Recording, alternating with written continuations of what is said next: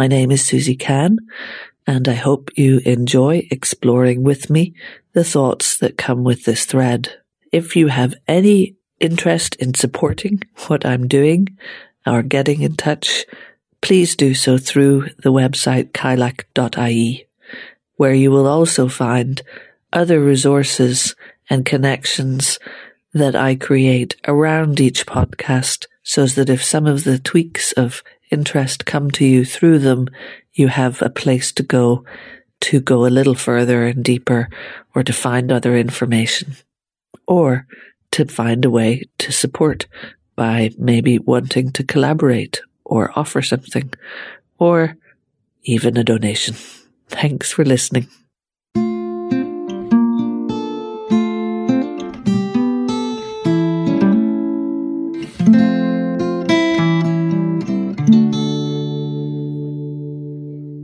As I am recording these episodes of the Beltane release, a little late, as I've sensed the season also a little late, but I think as well, having got to the 4th batch release of the podcast, I was exploring and trying to see where next with the thoughts that I had already laid down. I was able to figure out how to get transcripts of them and read back over what I'd been talking about, just to see where it was leading me. And in this thread about our ancestors on the land in Ireland and all of my thoughts in relation to that, I've realized that what I've been exploring is what I currently believe, based on my little pieces of history, both personal, ancestral history that I can try to explore through the stories that come down, and similarly what I read or hear or experience of the ancestry that is here in Ireland. And I also try to connect to the land itself and to the messages that are there within the seasonality, within the expression of what happens at different times of year. And one of the things that I thought about when delaying the release past the 1st of May was that fixed points that are in calendars, and then those more movable points if you're passing through seasons, so that in the solstice, at the standstill moments of winter solstice, and coming up next summer solstice, and similarly at equinoxes, those are fixed points in a calendar. But the idea of when does summer begin, or when might we celebrate that, or when might we celebrate harvest, those are more seasonally variant. So in the end, I thought it was fine that I delayed this one. And at the same time, my reluctance to do so, I think, was based on that fixed Gregorian calendar that we use that doesn't really move with the moon or doesn't move with the sun phases. It's just laid out in a linear numbers fashion that we work our way around and go all the way around again. So it felt kind of nice to just be more in touch with the exploration of the land and the ancestors and all of these episodes in this batch at a more feeling state, that around me summer has begun, that the temperatures have finally come back up again, and that I have that sense of celebration of May and blossom and all the things that come at this time of year. In exploring my ancestors, I've been creating my story, my interpretation of the roles, of the actions, of all of the history that I can encounter. And I came across a thought recently somewhere that said that what people believe is always a reflection of the way their world is arranged. And that really struck me,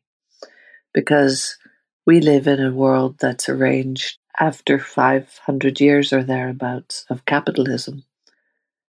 and we're in the late stages of that. So trying to imagine a different way the world was arranged and the beliefs that were reflections of that is quite hard from our vantage point. And of course, it includes in the stories we tell ourselves a great deal of what I think you could call conjecture, personal preference, or wishful thinking. But I do think it's worth going back through and imagining the different stories and who told them and how, if you came with a different lens, you might have different stories. One of the ones that I came across recently was in relation to the study of gender and, well, sex and gender in looking at Iron Age and then Celtic history. And it's really, from a certain vantage point now, from my vantage point, it's it's in the territory of ridiculous. And the reason being that because of the anthropologists, because of the archaeologists being, as always historians are, their world is constructed. If you think to some of the digs and some of the things going on in the early 1900s, their world is constructed where there are very clear roles for women and men and a very binary worldview as well. And when they're excavating tombs, it turns out that when they come across things where they've got a skeleton, they begin to do an attempt to say this one is a male skeleton or this one is a female skeleton, that they also then use the anthropological information of what they find around the skeleton to make those decisions. And one of the things that they did was say, well, this is a very wealthy, big skeleton, and it's also been buried with weapons. Therefore, it's clearly a male. And of course, those things have been revisited in recent years, not significantly by, apparently not by many, but enough to indicate that there were tall, strong, weaponed women in these burial chambers sometimes. And there were warrior women tomb complexes, in fact. Another kind of funny anthropological finding was the amount of drinking vessels that they found with the skeleton would horrify some 1930s archaeologists with the suggestion that women could have had alcoholic drinking vessels that were equivalent to ones that they found with other male skeletons in other parts of their explorations. And so you get this bias in all of us when we try to talk about our history or how we can see the world through this lens of how our world is arranged. And for these archaeologists, their world was arranged very clearly, where women didn't have power and certainly weren't leaders or warriors or apparently not heavy drinkers. So if I am trying to imagine what beliefs were a reflection of my ancestral worlds, I can only go back to information that is there about variation in gender roles or social roles, or even understanding of gender as something that might have been different than the world in which I live in. And there is a lot of knowledge about Indigenous people around the world who had much more grey, much less binary worldviews and much more niches, really, for people to occupy, and names and groups of people who may be presented as a different gender than a binary male-female gender, who might have had a specific role. And there's lots of examples of the kind of role of priests or guides, or simply more normative ideas around being, what a gender was and what variation and what different names there could be for all sorts of genders. And that variation of the different roles different genders could take on. So those warrior women in opulent burial sites were a different world arrangement. And one of the things that makes me think about is that if we're thinking about how the world is arranged, what that comes down to often is how resources are distributed or how resources are used in a culture. So that brings me down again to another layer of thinking about the producers, those that produced all the needs that a community needed to have together to survive in the landscapes that existed in the times that I'm trying to imagine, in a pre-capitalist world, in a world where there is many resources being around people that can provide for food and shelter. And that also the skills that I've talked about before, the idea that all of those producers and makers were distributed across the whole community. So there was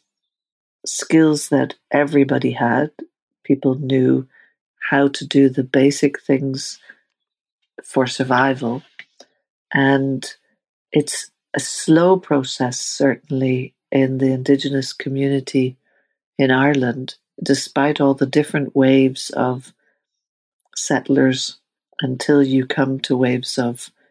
colonizers and invasions. There is those earlier waves of settlers are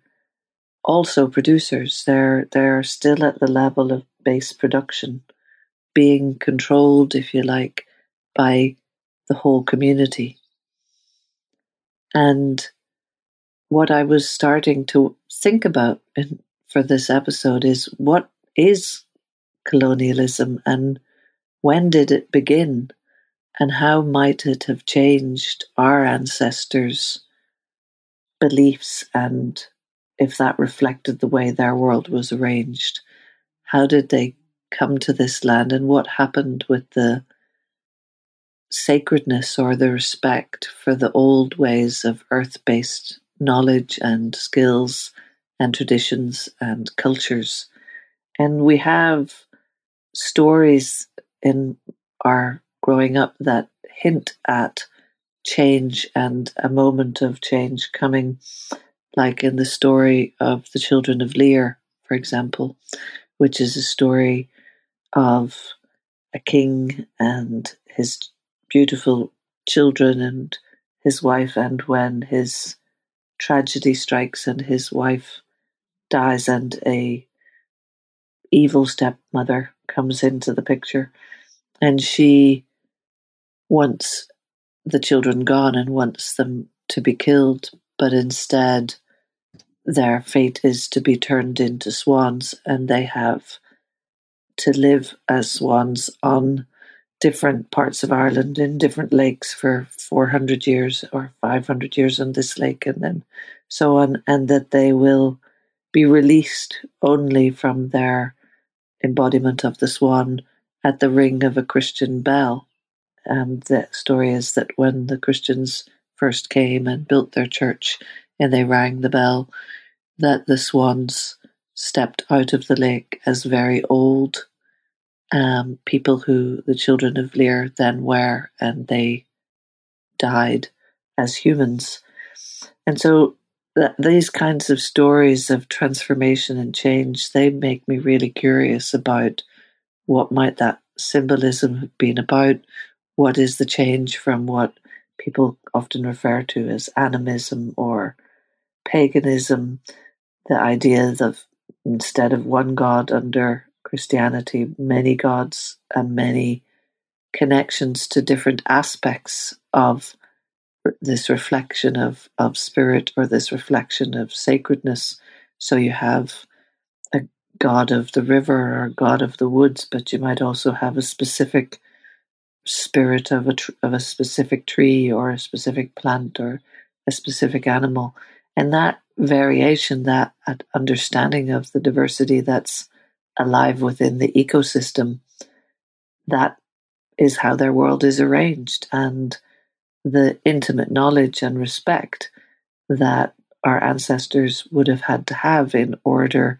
to survive, in order to know what wood to make a spear for one of these warrior women, making a spear, what wood to make that out of, what way to hunt and to preserve or eat meat, what way to forage for the spring greens that we're in right now in the hungry gap. As a grower, you realize that you might have been waiting a long time for your spring greens to show up and the nettles begin to really flourish, or the wild garlic, and what other spring greens there might have been. But in between, in that period, as I am running out of my winter stores of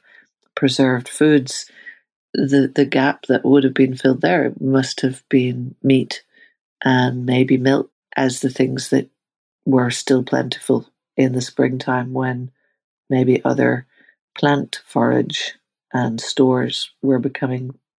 less abundant. So in these niches that people could occupy, it seems to make sense to me that that diversity of understanding would have been there in terms of how different people could be different, because all around them was the difference of the different spirit world, the different cultural connection and story, and even the wealth of the land and what was considered resources. And I suppose I am looking back at that, knowing that there was huge hardship, knowing that there was periodic severe winters, presumably, that there was times of skirmish anyway, and that there was a slow erosion coming. But I think that the real relationship with power and how that changes, I think that the earliest hints of it we see in what was happening just across the water in Roman Britain, and the power over,